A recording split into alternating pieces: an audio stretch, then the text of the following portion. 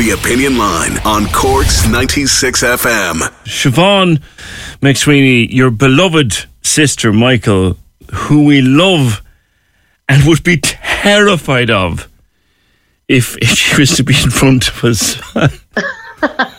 Good morning, PJ. Yes, I'd be quite scared of her as well. Thankfully, she isn't here, as far as I know. When you took on that role, Siobhan, did you expect her to become the megastar she became, and the rolling of the eyes and the one-liners? And what a script, what a character to get your teeth into. I know, right? Yeah, what a gift. I mean, that's sort of once in a lifetime, really. I had no idea, absolutely no idea. Like, PJ, the nature of this business is that you can never tell what's going to be a hit and what isn't going to be a hit. All you do is that you try your best with every job. And I knew that these were amazing scripts, and I knew that we were all throwing our hearts and souls into it. But the reaction was, you couldn't have imagined it. I still can't imagine it. I still don't understand it in a way. But it's very lovely because it's been very positive. People... When they come up to me, they usually have something really quite nice to say about it. And do they roll their eyes and go, Christ? Yes, they do. But that could just be because of me. No, that was always one of my favourites. Christ. Yeah. Yeah. And then, like, what do you think was the magic of Derry Girls to the point where they now have their own mural in the city? I don't know. I think the writing was amazing. I think when you're very specific about something, it actually ironically makes it more universal. So I get contacted from people in India and all over the world who really connect with it, and you wouldn't think that a show set in the 90s in Northern Ireland would connect with such an international audience, but that's the way it has. I also think that there was an audience waiting to show young women being fools, being the clowns themselves, and not just being the arm candy, the frustrated mother or the eye-rolling girlfriend. These were the protagonists in their own lives. I think there was an audience waiting for that, of young women wanting to see that as well. Yeah. Who knows? It's an X factor. The magic was when they put that statue in your hand. What a moment. Oh my God, what a moment is right. Yeah. I still can't believe it. I still can't believe it. It seems it was something I always wanted when I was a little girl and getting older and sort of wanting to be an actor, and it was a pretty spectacular moment, I'm not going to lie. Your red carpet interview on the way in, I watched it again, and you wanted this so much, and to get at this, it looked like you had the speech already written.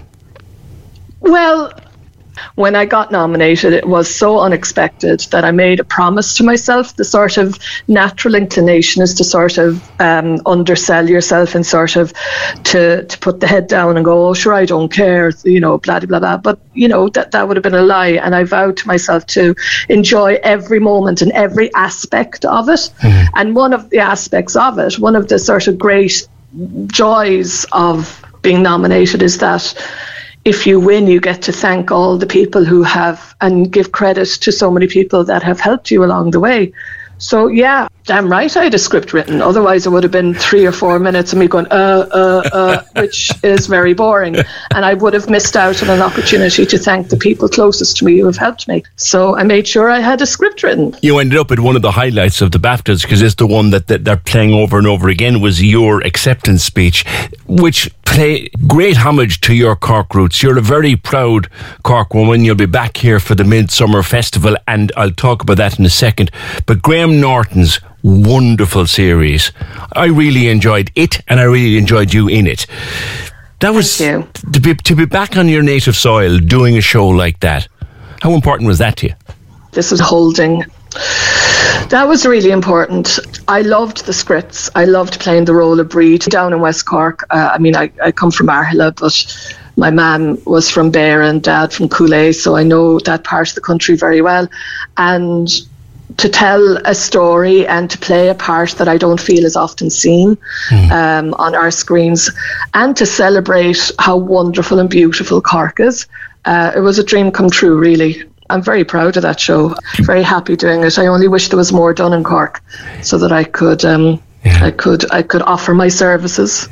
It was a gorgeous piece of television. Some phenomenal storylines and acting and scenes. Yeah, very special. And I think very special. We had Dominic Treadwell Collins, whose father is from that area and, still spends so much of the year down there. Karen Cogan, another Cork woman who wrote the scripts as well. It felt... There's a lot. What frustrates me is that there's lots of stories that haven't been told, and there are lots of characters that haven't been played. And this seems like a real chance to sort of do those things. There's more of it happening in Cork as well, which is great, and more of it going forward. Talk to me about the Midsummer Festival, Siobhan. You're back playing Beckett. Some change from Sister Michael. You say that, but Beckett loved a gag. He loved a joke. I think, if I'm honest with you, I think the so-called problem with Beckett is the received idea that people have that he's, perhaps inaccessible and too highbrow. And I think that's the fault of previous productions that have failed in showing the sort of great humour and humanity that he has in these scripts. So hopefully, I'm setting myself up for a fail here now, but certainly myself and Katrina McLaughlin, our intention and Landmark Productions' intention in doing this is to show how accessible Winnie is. It's funny that you should say what you said, because I would have said, oh great, Siobhan McSweeney is going to be at the Midsummer Festival. I wonder what that's going to be about. And then Samuel Beckett, I goes, oh Christ.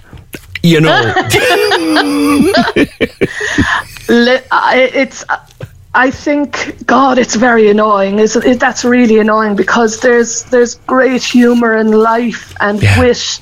And he's been sort of taken over by the pseudo-intellectuals, and there's actually, listen, come and see it, PJ, and if we have failed, I'll buy you a pint. It's a win-win situation.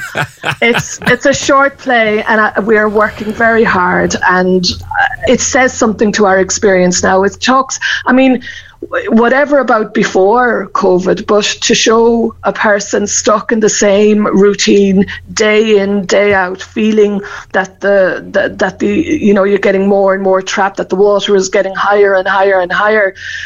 We all know what that feels after shielding and cocooning and COVID and what have you. We still know what it feels. We still have that memory of it. It wasn't that long ago, and for so many people it's still their reality now. And if we can do that with a gag and a bit of a laugh and a gin and tonic at the interval in the Cork Opera House, sure, what's not to love? Why not? I think I might see you there. Good. Lastly, come back to the BAFTA speech, which I thought the funniest line was you said, not to start with anything drab and dreary, as you spoke to your mother on her deathbed. But seriously, Siobhan, what do you think she'd make of it all these years later? Oh, I know. It's so, like when I won, my friends and neighbours and everybody who'd have known her and family and stuff, we were all sort of thinking that. And my dad, of course, and my aunt who's passed away as well, what they'd be thinking. I think they'd be roaring with laughter, if I'm honest with you.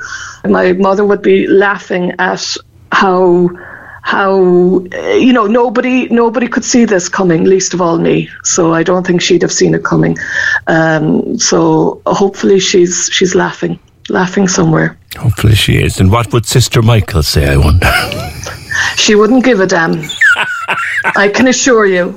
And she'd probably be rolling her eyes somewhere and drinking a whiskey. She'd probably have a killer one-liner for it. Siobhan, that's it. A pleasure, and thank you. And I'll see you at the Opera House. Thank you so much, PJ. Mind yourself. You too, Siobhan. Have a great week. Running at the Opera House for the week with the Midsummer Festival opening on the 14th, which is tomorrow. 5 performances of Happy Days by Samuel Beckett. I think I might try and get myself in there before the weekend. I'd love to see what she does with it, because she's right. A lot of the Beckett stuff was taken over by the pseudo-intellectuals. Cork's 96 FM.